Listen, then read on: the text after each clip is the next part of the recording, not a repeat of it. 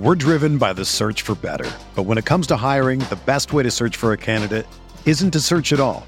Don't search, match with Indeed. Indeed is your matching and hiring platform with over 350 million global monthly visitors, according to Indeed data, and a matching engine that helps you find quality candidates fast. Ditch the busy work. Use Indeed for scheduling, screening, and messaging so you can connect with candidates faster. Leveraging over 140 million qualifications and preferences every day, Indeed's matching engine is constantly learning from your preferences, so the more you use Indeed, the better it gets. Join more than 3.5 million businesses worldwide that use Indeed to hire great talent fast. And listeners of this show will get a $75 sponsored job credit to get your jobs more visibility at Indeed.com/Blue Wire. Just go to Indeed.com/Blue Wire right now and support our show by saying that you heard about Indeed on this podcast. That's Indeed.com/Blue Wire. Terms and conditions apply. Need to hire? You need Indeed. Hey everyone, it's Lindsay Rhodes, and I've got a new podcast, the NFL Roadshow. Fun and kind of nerdy conversation about the NFL every Monday, Wednesday, and Friday. I've got some amazing guests that are joining me. I'll be breaking the huddle with the top stories, previewing games. We'll get you set for the weekend fantasy with our Fantasy Friday episodes, and we'll answer some of your questions as well. So subscribe to the NFL Roadshow on Apple Podcasts, Spotify, or wherever you get your podcasts. Blue Wire.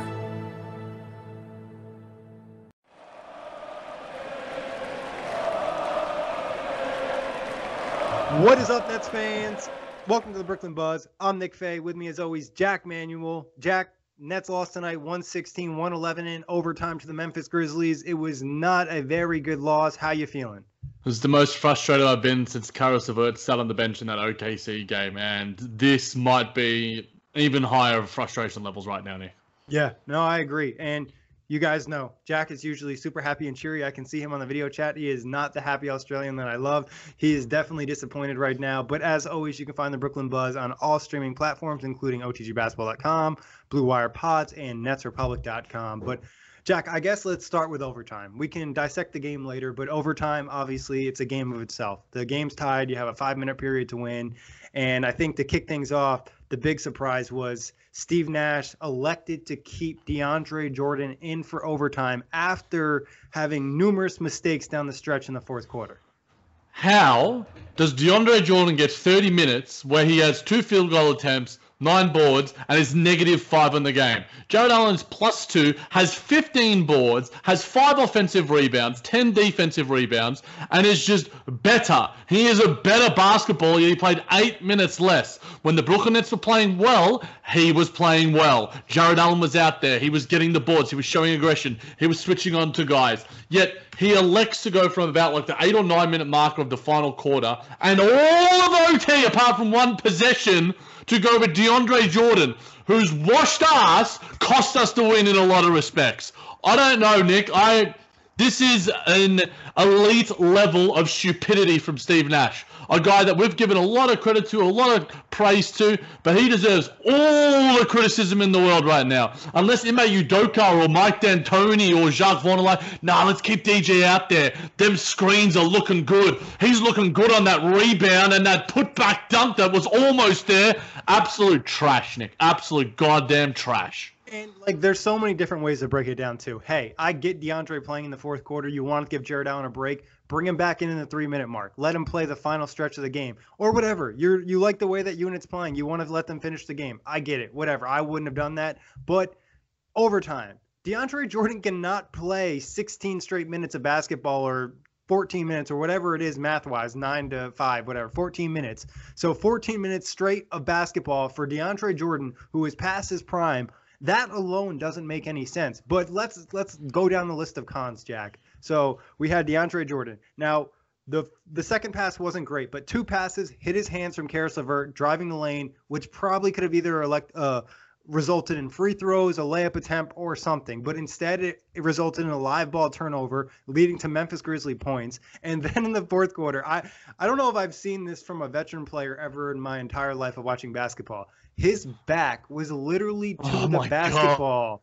God. He did. He wasn't in the. They scored. He set a screen for the other team. Like, what are we doing here? That was just crazy. At that point, like, yo, you have to pull the player. I don't care if you're a veteran. I don't care if you're one of the best players in the league. Like, if you're doing something like that, that is just terrible stuff. And the hustle wasn't there. And not to mention, Memphis ran the same damn play. They ran a pick and roll with Tyus Jones and Jonas Valanciunas, and it resulted in a basket every single time, or a shot that Memphis wanted. Not to mention, he was able to stop Valanciunas a few times in the post, but Valanciunas probably got the best of him tonight. And he got him, catching and jumping. But Nick, he had 4 blocks though. He had 4 blocks, Nick. All easy blocks. And all blocks, literally the type of blocks where they can get blocked into the play and like turn into something for the team. Sometimes he just smacks the ball. I mean, I get it. DeAndre has a role on this team, but this is not his role. There's no reason he should be playing more minutes than Jarrett Allen, especially in the way that we've seen Jarrett Allen play. I talked about it yesterday with Nolan Jensen on the Buzz recap. Jarrett Allen's been the third best net, and that was the case again tonight. I mean, you could argue he maybe was the most impactful guy. Yeah, he got beat in the post a couple times, but offensively, he provides that spark with his offensive rebounding and his quick rolls to the rim. And defensively, he can switch and he can make up so much space. And he also has the ability to show on some of those screens so Dillon Brooks doesn't get 100 free elbow jumpers. You know what, Nick? Jarrett Allen deserves better than this. Honestly, he deserves better than this. He's taken middies now. Obviously we saw that in the Orlando bubble. We all were sort of reminiscing about it in a certain respect. He was just so much better, and it just makes no sense. It's like if a dumb dude down in Australia with a dumb accent who doesn't know that much about basketball can figure it out, then a person who has 25 years experience playing basketball and coaching and whatever should be able to see that player is better than that player. Maybe I should swap those players and maybe the game will go better. But no, without Ja Morant as well, without Jaren Jackson, who didn't play at all, and thank God Ja Morant doesn't have a fracture, as we heard from Woj. I know that was a really scary injury, and anyone who's played basketball knows the pain that he's going through right now. So good to hear. Hopefully that recovery is swift and quick.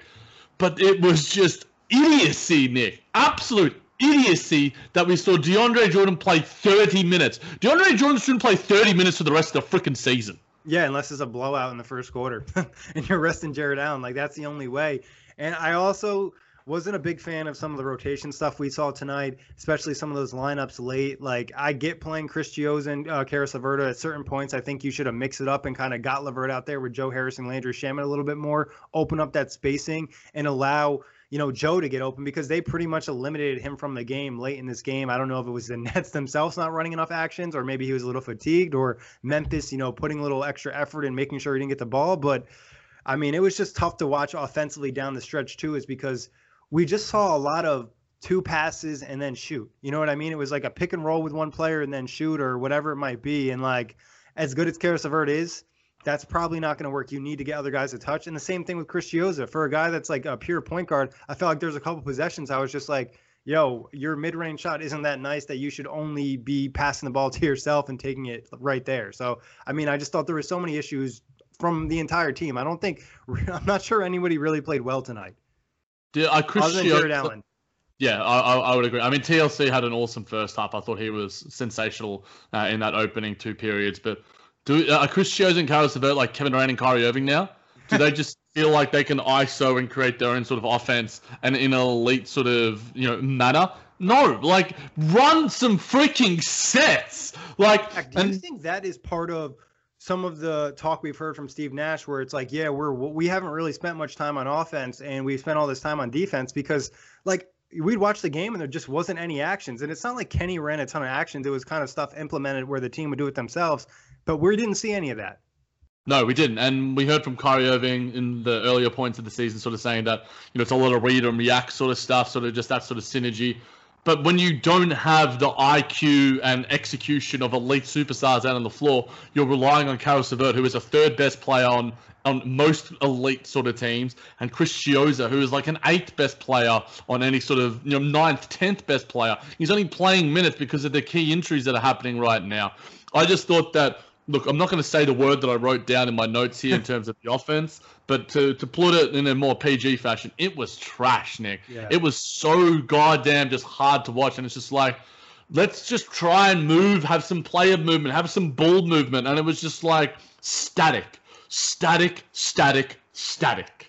We barely saw any possessions in that fourth quarter and overtime where all 5 guys touched the ball. You know what I mean? It was a lot of just 2 guys touching it, maybe 3 guys. It was just terrible. And like you said, TLC was great in the first half. Second half, he cooled off. And to be honest, his 2 live ball turnovers in overtime really killed the Nets because Memphis was not generating good offense, and giving them those 2 fast break opportunities probably was the difference in the overtime period.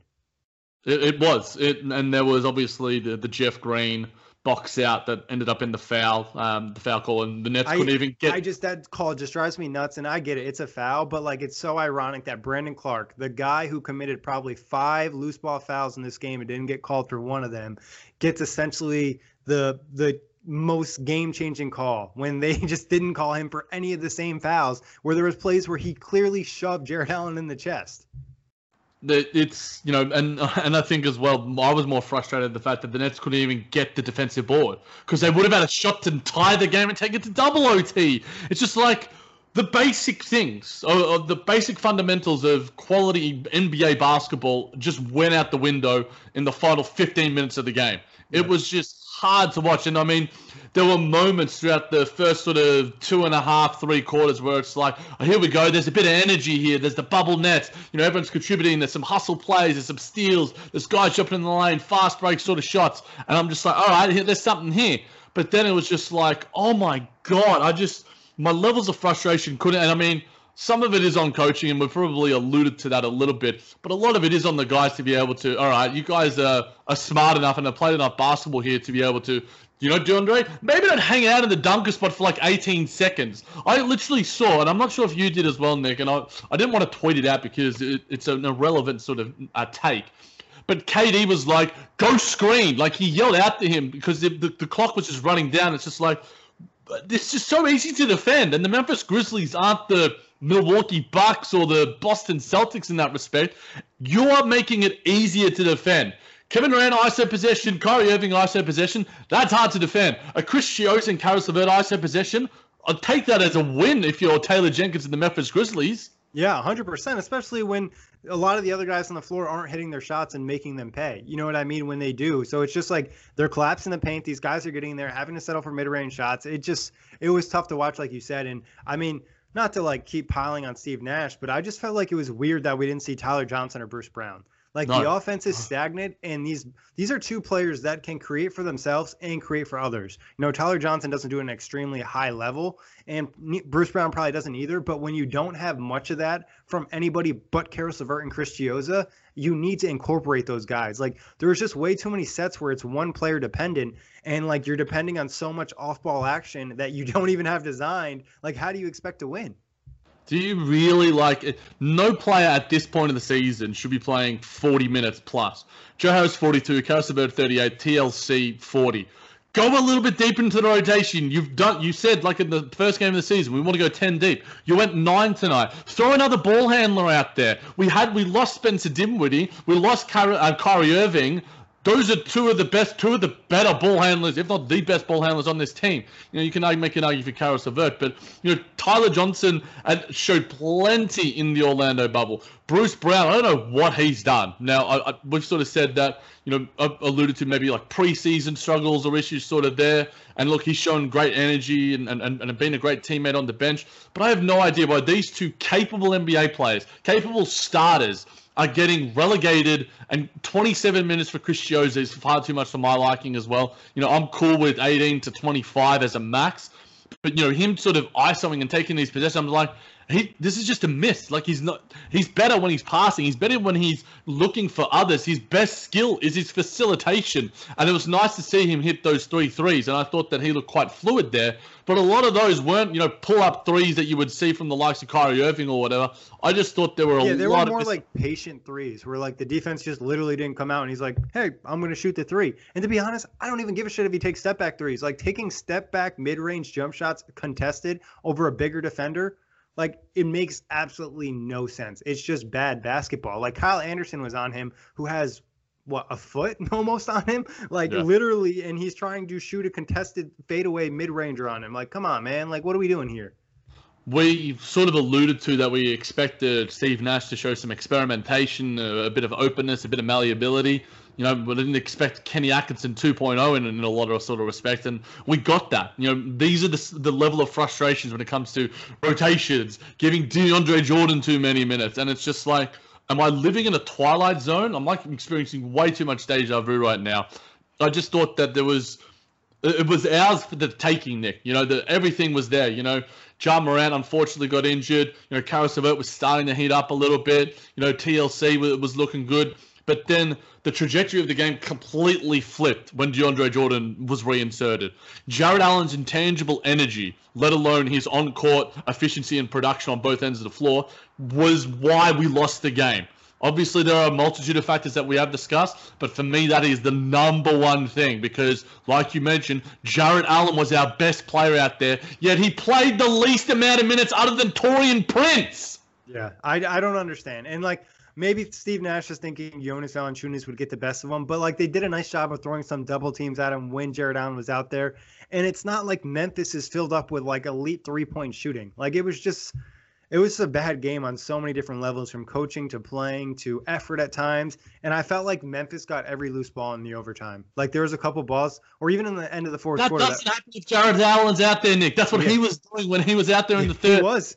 Fighting he had 4 Memphis Grizzlies on him, and he still got the offensive board. Yeah, and he was ready to punch a couple of them in the face. I mean, he was an angry Jared Allen tonight again, and I love to see it. He's becoming a really, really good player, and it sucks that he wasn't given the opportunity to get us the win, which he deserved to do because of the way he played tonight and how he played in the previous 3 games. I still looking at the box score, and we got the stats up right now as we sort of go through this.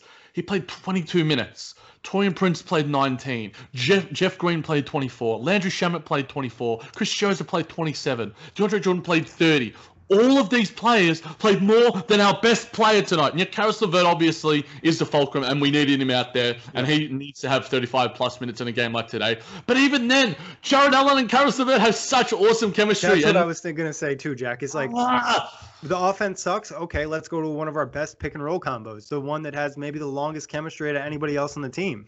It literally does, and we didn't go to that very much at all, and it's just it was frustrating. 2020 has reshaped how we work, and it's almost over. Businesses across the globe are challenged to be more efficient, which means every hire is critical. Indeed is here to help.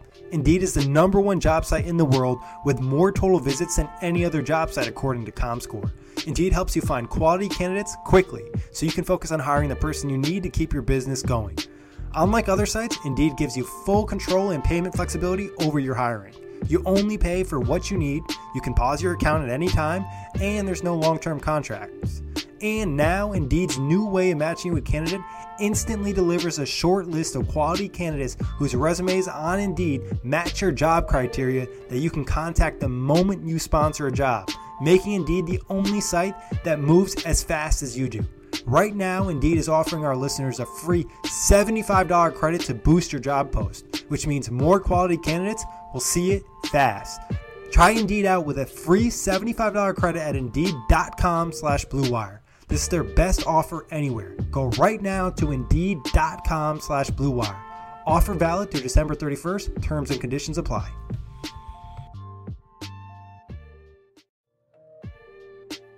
The wait is finally over. Football is back. You might not be at a game this year, but you can still be in on the action at BetOnline. BetOnline is going the extra mile to make sure you can get on every possible chance to win this season. From game spreads and totals to team, player, and coaching props. BetOnline gives you more options to wager than anywhere else. You can get in on their season opening bonuses today and start off wagering on wins, divisions, and championship futures all day, every day. Head to BetOnline today. Take advantage of all the great sign-up bonuses. Don't forget to use promo code BLUEWIRE at betonline.ag. That's BLUEWIRE, all one word. BetOnline, your online sportsbooks experts. And at no point did I feel like we had the best 5 nets out there from tonight. I didn't feel like at any point where Steve Nash was like, wow, this is a really good lineup. I would have probably closed with Jared Allen, Jeff Green, Caris LeVert, Joe Harris. TLC? I think TLC. Maybe Landry Shamet, but probably TLC. Yeah, I would I probably. thought Jeff Green was pretty solid too, and I thought he was a nice matchup for Brandon Clark, even though obviously that foul call at the end. But he was the only one that has the physicality and the athleticism to match a guy like that. 4 of those 5 guys you mentioned, Nick, were plus in the plus minus. So I mean, we look at the plus minus probably a little bit more than a lot of other podcasts because we do 1 game sample size podcast. So we go, and does that reflect what we sort of see? Well, yeah, it does. Karis LeVert, +7, the best player, the most important player out there on the floor, even though some of his shot selection was certainly iffy. He's still the best player out there, and you need to be playing your best player the most amount of minutes. TLC +3. Yeah, he was electric in that first half, giving us so much energy, and obviously did taper off in that second sort of half. Jeff Green, +7 on the night, just did a lot of good things. Just was a solid serviceable wing, much more than Torian Prince taking 8 shots in, 2 fucking possessions? I don't know. Sorry, pardon my language. And then Jared Allen, obviously, +2. And we've made many gripes about the lack of Jared Allen in the closing portions of the game, Nick. But I don't know. I'm befuddled in a lot of ways. And it's just weird because we expect more. And we just get the same thing again. And I get that we get probably more rash and more over hyperbolic in the moment because we do game by game by game sample size. Like you and Nolan probably were a bit frustrated, but like me, it was just like, you know what, you take that. There was just a lack of energy, and the Milwaukee Bucks lost to the Knicks that night as well. But there were so little excuses to not win this game. This could come back to haunt the Nets if it means a home court advantage. This is a win that you needed to bank, especially after Ja Morant went down because what is the offensive talent on the Memphis Grizzlies? Jonas Valanciunas got murdered by freaking Tyus Jones and freaking Dylan Brooks. Kyle Anderson in that first half, slow-mo, a dude that moves faster than maybe a snail. I don't know, but in saying that, that's full credit to the Memphis Grizzlies for taking the most of and executing much better and pouncing on Brooklyn Nets mistakes. And a lot of that was Steve Nash, and a lot of that was on the players too. Yeah, and even going to the final possession of regulation where Karis took a step back 3 after he missed one a couple of possessions prior, it's like I felt like he was too concerned with using the clock instead of trying to get a shot that he wanted. And obviously it's a tough balance because you want to make sure you don't give the other team a possession, but I just felt like that wasn't a shot. I felt I would have been happier with I would have been happy with him taking a mid-range shot there because I think he's a little bit more comfortable with a step-back mid-ranger or one of those weird type of floaters that we'd see. And then you have a chance to get the foul call, like going at the player, especially Kyle Anderson, who had a couple, honestly, just dumb fouls tonight. He had 4 fouls on the night, and they weren't good ones. Yeah, it felt like there was an inconsistency in their mentality. They were wanting to drive sometimes, and they were just wanting to avoid contact and wanting to get contact, and then they weren't getting calls, and they were sometimes getting calls, and then Memphis was getting calls. And look, you can't look. We always gripe about the officiating in certain respects, and the fact that there was the missed goaltend. But Karis LeVert also travelled to end the first half. That was a travel, and watching that, and so it sort of evens itself out in a lot of respects. And it wasn't the officiating that cost us tonight; it was a lack of execution and poor coaching. Yeah, and I don't think the officiating was good, but like you said, there still was an opportunity to win the game, and I felt like at times the players allowed bad officiating to influence their effort a little bit too much, which is frustrating. It's hard to do, but you are a professional, and you just got to keep driving, even if they're not going to call the calls. And I mean, when Joe Harris and Karis LeVert both get texts, usually something's a little bad because they're 2 guys that don't necessarily yell too much at the refs, especially Joe Harris. That was, I think, his first tech of his career. It was, and when Joe Harris is angry, normally it's a nice thing for me because it makes me feel a bit more pleasant, and I like a bit of aggression in the people in my life. But also, what did you think about his final shot? It wasn't his best. Step in for the mid ranger, or you thought the 3 was the best bet? His midi wasn't on tonight. I think his mid-range shot wasn't on tonight. So I think that he looked more comfortable with the 3. I don't think it was the best shot in the world, but it was a decent enough shot that he could hit maybe 6 times out of 10, 5 times out of 10. His feet didn't look comfortable. No, I don't think that.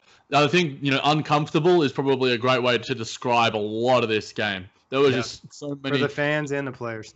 Yeah, there was just so many inconsistencies. If we're talking about it's like a roller coaster, I think that this sort of game, there was the peaks and valleys of TLC, and then there was the lows of DeAndre Jordan, and screening for the opposition. I don't know. There was just a lot of, and look, if we go back to the first half, Nick, why is Taurean Prince ISOing and taking 7 shots to start off the game? 5 seconds into the possession, too. It wasn't even like we're talking about, like, hey, whatever. If Taurean Prince has to take the last shot 5 times in a row and that's just how it goes, whatever. But, like, he literally came down the court and he was like, yo, I'm Kevin Durant. Like, that's what he tried to do. That's what he was, like, trying to fill in for. It's like, no, that's not your game. You know? I mean, I was happy to see him finally hit a 3. I think, was that the first time he hit one this season? Yeah. Yeah, I mean, he was, I think, over 11 with the Landry Shamet. And I don't know, I think, you and Nolan sort of, chatted about it on the last buzz, but, I have a bit of faith in Landry Shamet much more than Taurean Prince. This feels like, Alan Crabb 2.0, one of the few blemishes on Sean Marks' resume. But, man, I just thought he was goddamn awful. And, sometimes you shoot to get into rhythm, but you need to have a level of IQ. And Taurean Prince is showing that he's just like, what are you doing? Your decision-making on the offensive end and defense. He's like the Nets' Andrew Wiggins. Yeah, or Kelly Oubre or whoever. Whatever athlete who can't shoot the ball and doesn't have, great execution, insert Taurean Prince there. So, I mean, I was a bit harsh calling him the worst player in the NBA earlier in the night, but he's playing like it right now. And look, it's great. Got to the line 4 times and had a couple of rebounds there, but he's just not adding anything to this team right now. And Jeff Green, obviously, getting more minutes. There was at least one good thing that Steve Nash did, giving him the large majority of the minutes at the small forward / power forward position. But, man, it was rough time. It's rough for Taurean Prince right now because my Kool-Aid is getting dry right now. I think it got moldy.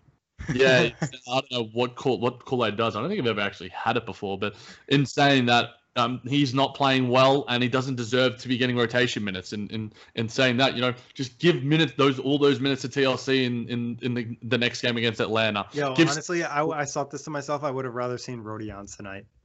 Yeah, look, there's a fair argument that can be made for it. I wanted to see Bruce Brown. I put it out there on Twitter. I'm like, where's Bruce? Why aren't we saying him? Play this man. I don't know what he's done to go from being, a Nets killer in seasons past to being so deep out of the rotation that Chris Chiozza is getting 27 minutes and Taurean Prince is getting 19 minutes over him. I just thought, I said this before and I tweeted this out, I just felt like it was a great opportunity to play Bruce Brown and Tyler Johnson, not only for the other aspects of their game, but they're both physical players that play with high energy, and this Memphis team is super chippy, and they're mad annoying. Like, that's just how they play. They have guys like Dylan Brooks. They have guys like Jonas Valanciunas. Like, they just kind of get under your skin a little bit, and the Nets needed to respond to that with some of the guys of their own. A Tyler Johnson, a Bruce Brown, pick them up full court. Like, you said it, Jack. John Morant and Jaren Jackson were out of this game. You play freaking Bruce Brown, he's locking up whoever's playing lead ball handler for the Memphis Grizzlies. Like, he's that good, and they're that bad. Like, they're not a great team. And I thought just that type of energy and those type of defensive stops would have been perfect in a game like this because the Nets offense wasn't cooking, so they needed to win another way, and they just didn't do it. Yeah, big time. Look, heck, Reggie Perry would have been better than DeAndre Jordan tonight. I might be going a bit over the top here, but Reggie Perry at least gives you energy and engagement. And I just thought that, it was just so damn frustrating. And the good thing about basketball is that you get another opportunity to sort of, put the blemishes behind you. But, man, they need to execute it. We can't be relying on the likes of Kevin Durant and Kyrie Irving for this 72-game season. We need to get the habits right at this early sort of point in time. And, a lot of the positives that we took away from game 1 and 2 are starting to be overshadowed by the blemishes of tonight's performances and a little bit in Charlotte as well. Yeah, and our guy Matt Brooks, who was at the Steve Nash press conference, Zoom conference, whatever the hell we call it these days, Steve Nash says he went with DeAndre Jordan down the stretch to counter Jonas Valanciunas. Oh, my God! Sorry, everyone who's listening right now. Counter Jonas Valanciunas. He's not Nikola Jokic or Joel Embiid or Anthony Davis. He's Jonas Valanciunas. Yeah. Nick. And it's not even like Memphis has the type of spacing that prevents you from ever sending help towards him. You know what I mean? Like, they're playing mediocre three-point shooters. Yeah, some of them hit shots tonight, but they're just not that level of player. And man, it's tough. And like, I just don't know. I don't know either. He had, look, for the record, Jonas Valanciunas had 14 points and 14 boards on 6 of 11 from the field. Good. Didn't have any offensive boards, though. Jared Allen was the one fighting there and fighting over him. Again, I think that it isn't. And whoever asked that question, thank you. Whether it was Matt or someone else in the Nets media, I was clamoring for that question. I think everyone on Nets Twitter and any fan who watched this game was probably wondering, why is DeAndre Jordan in his washed-ass Timberlands playing out there over a guy who has a level of spryness and athleticism that impacts winning basketball on ways more... Both ends. He fights for boards. He switches out onto guards and wings. He did it like 3 or 4 times tonight, and I was just like, Jared's going to be fine here. He's going to be fine. And he was.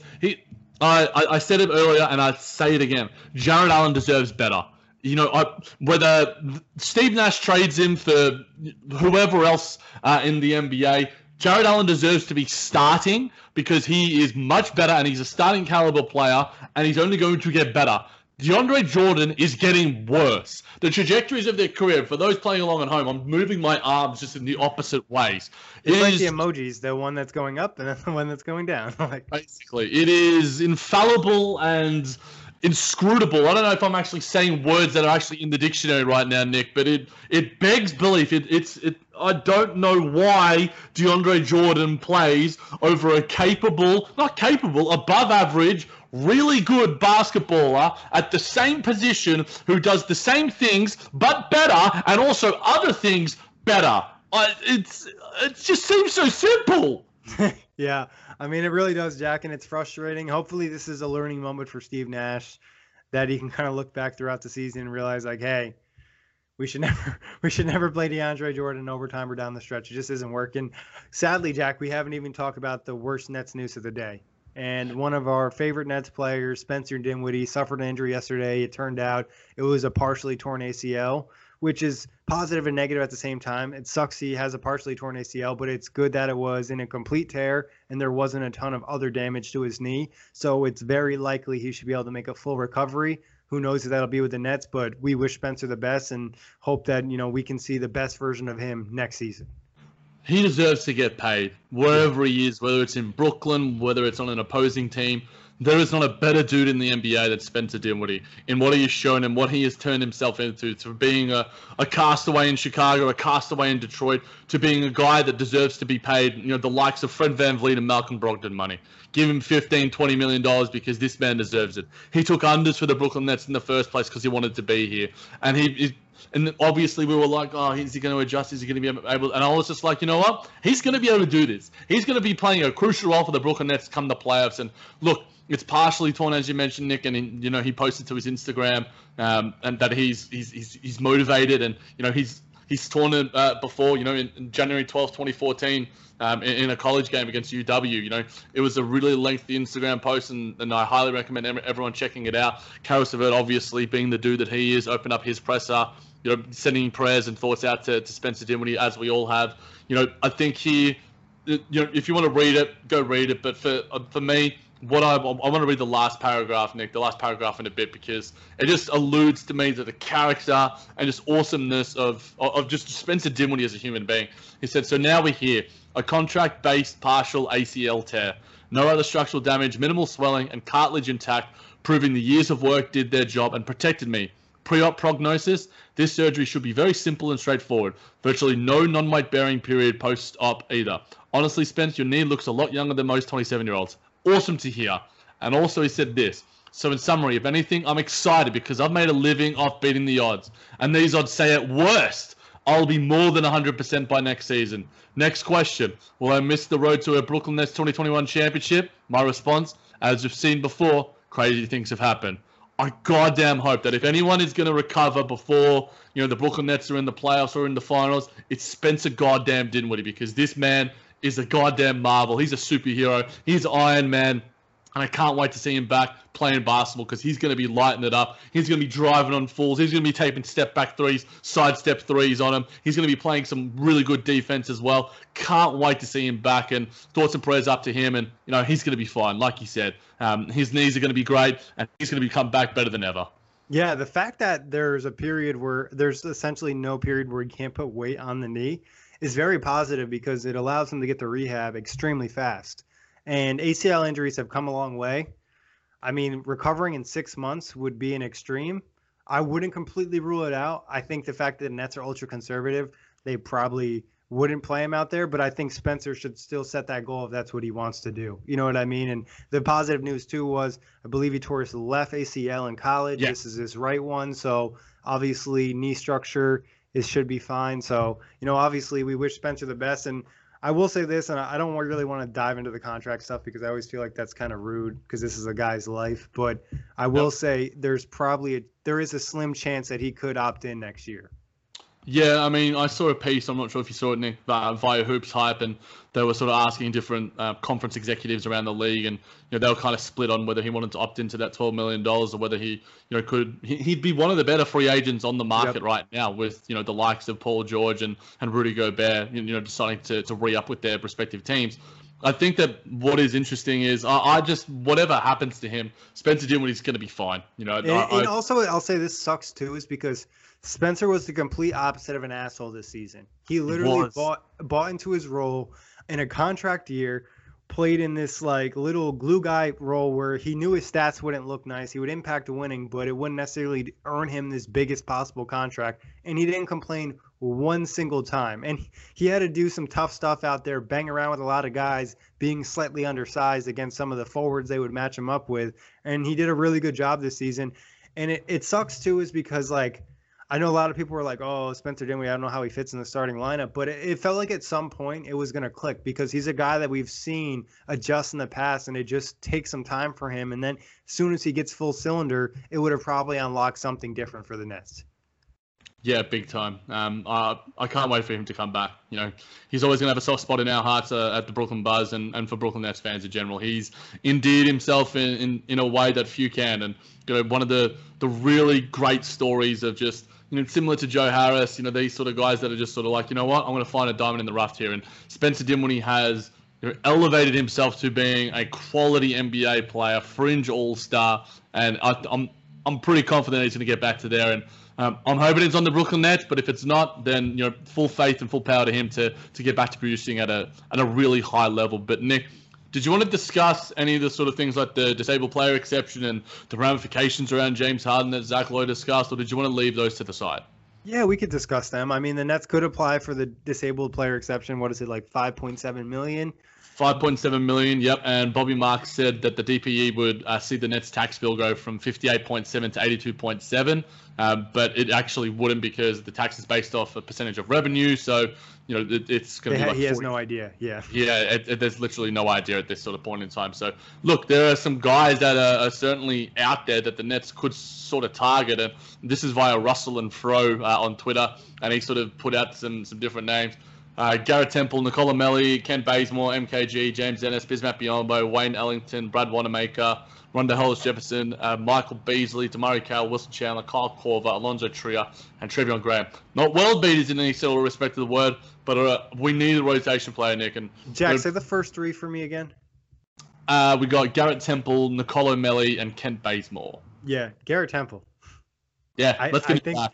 I think that makes the most sense. I don't know. Chicago's look really, really bad.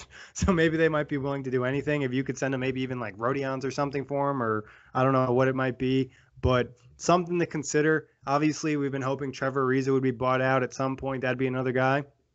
The interesting thing that could put the Nets... Hill. Yeah, George Hill in a possible trade. I think the interesting thing for the Nets would be if they apply for this disabled player exception and then they still have their mid-level exception. I don't know the cap ramifications on this, so I could be completely wrong. So double check me if you want. But then they'd have two non-minimum deals they could offer to buyout candidates, which would be substantially more than any other team would have. And the Nets still have, future first rounders and their current first rounder for the upcoming draft in 2021. For the likes of, the Clippers and the Lakers and these sort of teams can't necessarily offer other teams. We saw Marcus Morris go to the Los Angeles Clippers and make, maybe not the biggest impact, but he was certainly, a key part of their rotation towards their success or lack thereof. So I think the Brooklyn Nets are in somewhat of a prime position to add some level.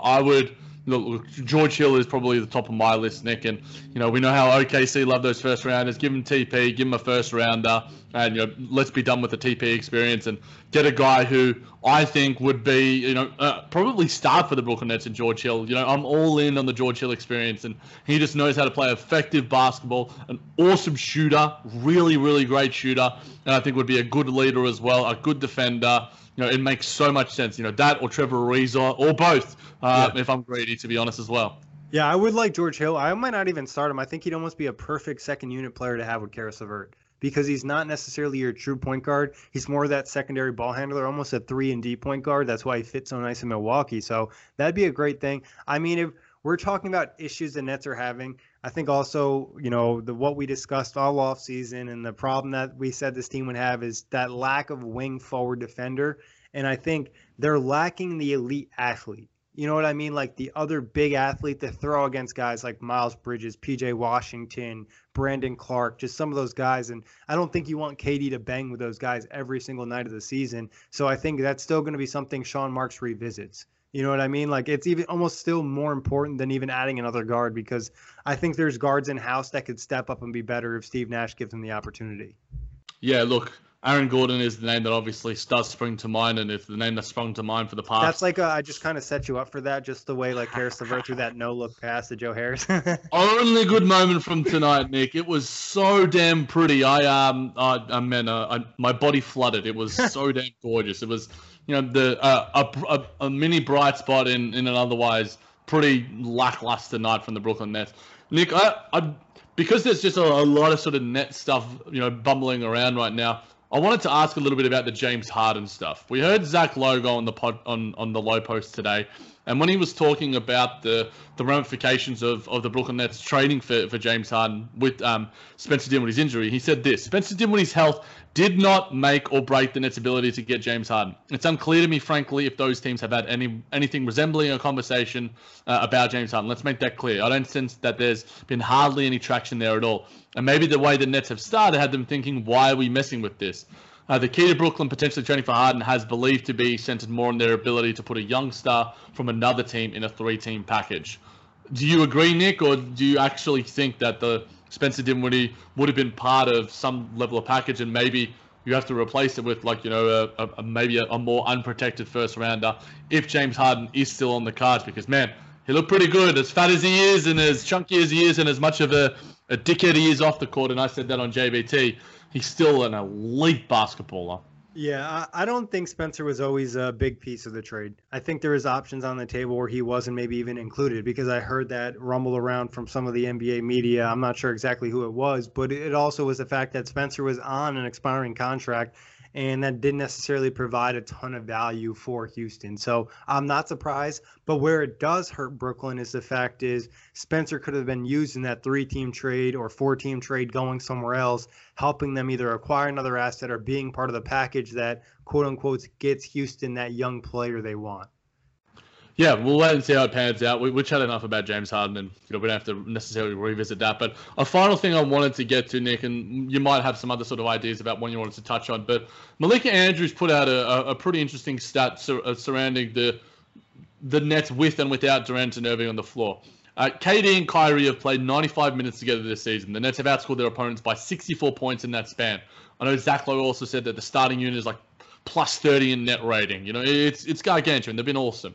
The Nets have played 49 minutes without either player on the court and were outscored by 18 points. Do you think that Steve Nash needs to start staggering these dudes? Yeah, I always thought that should have been the case. I think we actually discussed maybe some in the rotation talk we did preview-wise.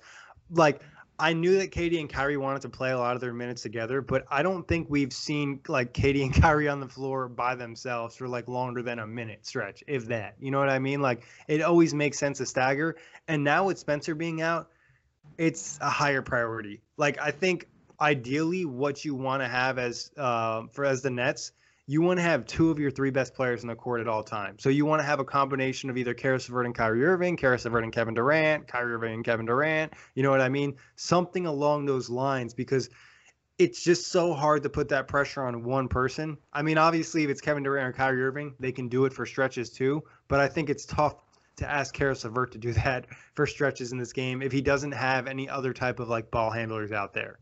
Yeah, I mean, we don't have and obviously losing Spencer Dinwiddie as well. I think that Steve Nash is going to actually have to show some coaching chops now, Yep. and not just be the cool dude on TikTok. And again, I've given him a little bit fired. Man, I've given him a lot of shit tonight, but that's what happens when you get emotional, Nick. You get a bit too rash and a bit over the top. But I think that it makes the most sense. It seems to me that it's almost like an old school OKC way of thinking, where it's just like Russ and KD would always play together, and then they get subbed off by Scott Brooks, and obviously Caris LeVert's out James Harden to some sort of extent. So maybe there's some sort of similarity that he's sort of taking from there. But I think that he's going to have to experiment and not show rigidity. And I love using that word because, this is not the season to go and stick to your guns and stick to your laurels, because especially if it's not working, because KD and Kyrie are awesome and they feed off each other. They have great synergy. But you know what? Sub out Kyrie a little bit earlier, bring in Caris and have Caris and KD cook a little bit, or have Caris and Kyrie cook a little bit. They've always, we've seen the sample size in the past that they've been good when they're on the floor together. And unless you wanted to add something else, Nick, we do have confirmation about what you alluded to earlier about that OT possession. Yeah, I don't think I have anything else. I just think Nash needs to get more creative with his rotation. This isn't soccer. This isn't hockey. You don't have set stuff where you sub those guys in. You have to change. There's feel of the game. There's matchups. And I obviously know that you don't want to completely change your game plan for every team you play, but you do have to match up sometimes when you're at a disadvantage. And I just think that's something we haven't necessarily seen from Steve Nash yet. And to be honest, like a lot of the stuff in the wins was just the players being so good. And them just playing at such a high level against Boston and Golden State. And they didn't play that way against Charlotte, and obviously didn't play that way tonight. But there's still areas where they could have put themselves in better positions so things were easier and they didn't have to be these elite, amazing players and shoot 45% from three.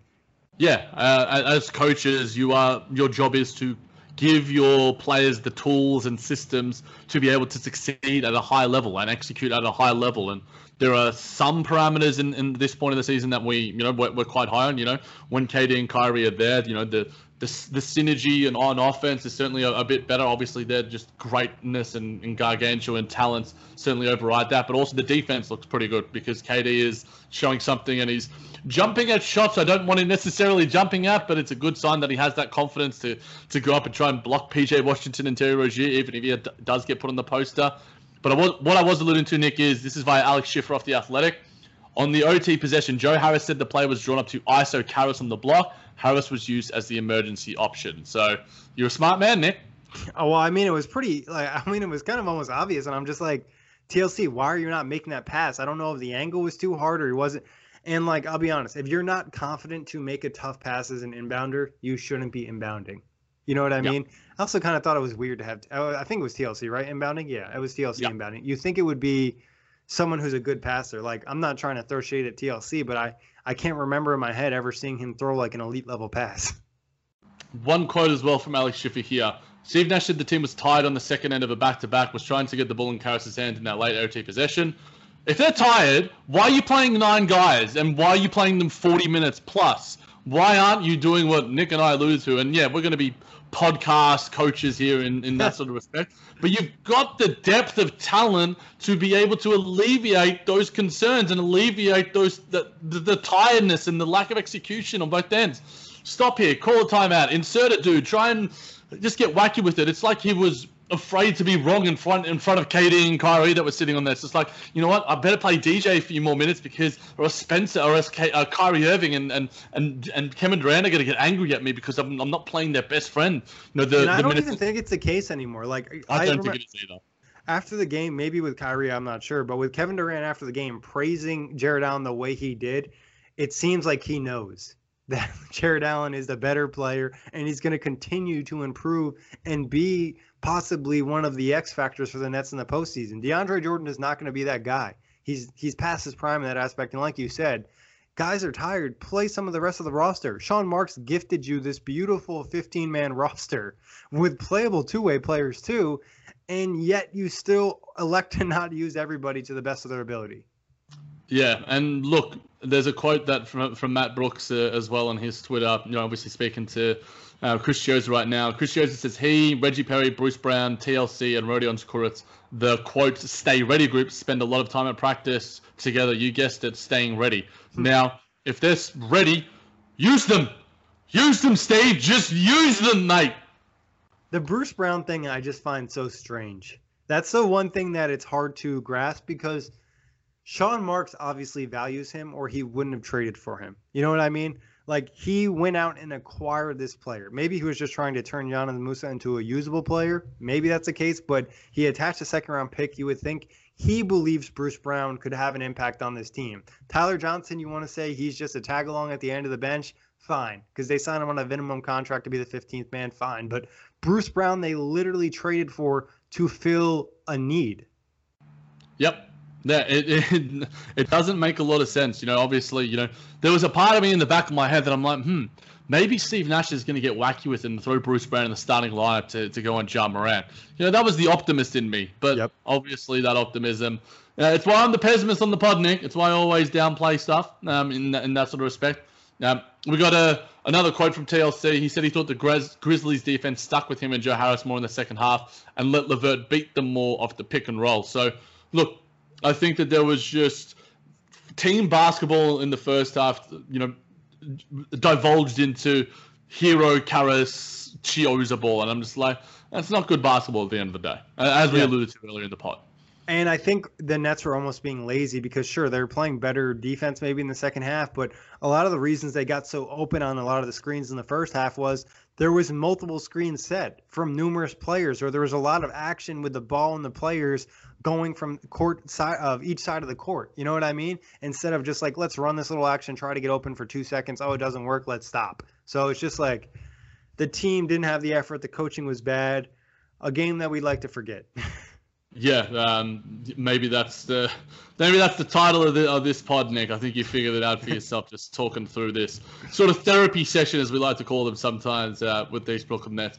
Nick, I'm not sure if you wanted to make this an hour pod and divulge into the Forbes article on the story of Sean Marks' ascendancy into the GM position for the Brooklyn Nets. It was even if we don't, it's a fascinating article, and I highly recommend everyone check it out. It's on Forbes and their sports section, and it sort of goes into where Sean Marks came from, and the behind the scenes of the hiring process, and it's a really good read. Yeah, Jack, if you want to summarize it a little, I didn't get a chance to read it yet, and I'll probably check it out after the game. But you mentioned that it had some really nice details in there.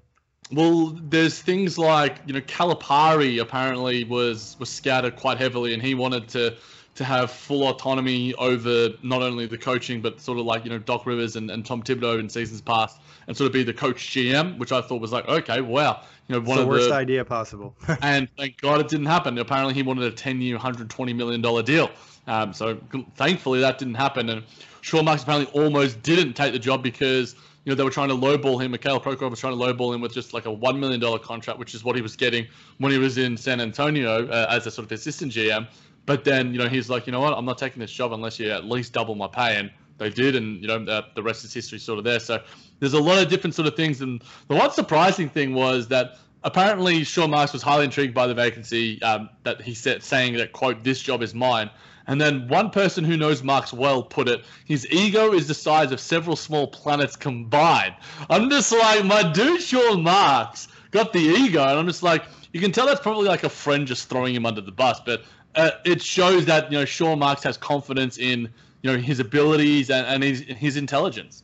Yeah, I agree. And I mean, the ego thing isn't super surprising based on the way he talks sometimes. Like, you can kind of get some of that sneaky confidence where he doesn't necessarily come out. He's smart with what he says to the media, but you can kind of read some of his body language at times and like, okay, this guy feels pretty good. I mean, let's be honest, though. He deserves to have confidence. He turned one of the worst situations in the NBA into what looks like a championship contender this year and has a chance to go to the finals for more than one season.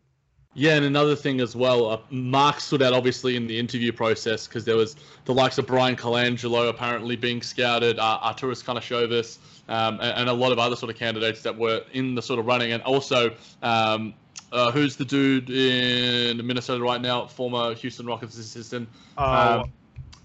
Tip of my tongue right now, too. You look it up while I give you a little bit more of behind the scenes here. Apparently, Mark stood out in the interview process, and he won over Irina Pavlova and also Sergei Kushenko.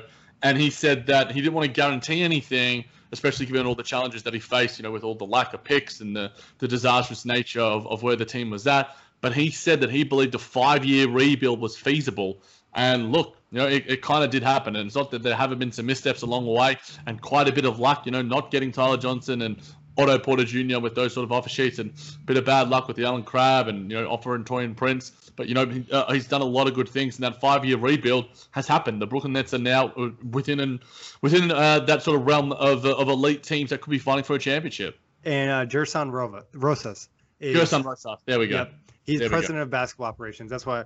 And Scott Layden is the general manager. But he's the guy that makes all the decisions, Rosas. But like you said, so, yeah, I mean, it's been remarkable to watch Sean Marks kind of grow into the person he is. And like you said, there's been a few blemishes on there. You mentioned earlier today the Torian Prince contract isn't great. See how that goes for the rest of that time. But maybe it could be used in a trade, so we kind of forget about it. Yeah, look, if we get George Hill or Aaron Gordon out of it, then I'm going to be happy, Nick, because I think both of those guys, or one of those guys, can add something to the Brooklyn Nets. And, Sean Marks said he's not done yet, and hopefully he is, and hopefully he's still looking for ways to make this team better. One final thing I wanted to bring, Nick, trying to be an aggregator, it's a little bit tricky. But on here, I think it was Brett Ford, I think his name is. He was a key part of the hiring process. He said, on paper, hiring Sean didn't make sense since he was only 4 years removed from the end of his playing career. But he was prepared, he had strong values and principles, and believed in collaboration. He pulled the right levers, but I don't think he cut any corners. His ability to communicate is his number one strength. That sounds a lot like the Steve Nash hiring. Yeah. I mean, communication is huge, especially in the NBA when you have so many characters, personalities, egos to deal with. I mean, it also makes a lot of sense why they're good friends. Yeah, communication, collaboration, didn't make a lot of sense, surprise hiring, all these sort of things. So, look, hopefully Sean let him know, hey, I got your Bruce Brown I didn't get your Bruce Brown for nothing, Steve. Hopefully he's having some tough conversation with him. And, communicating is his number one strength.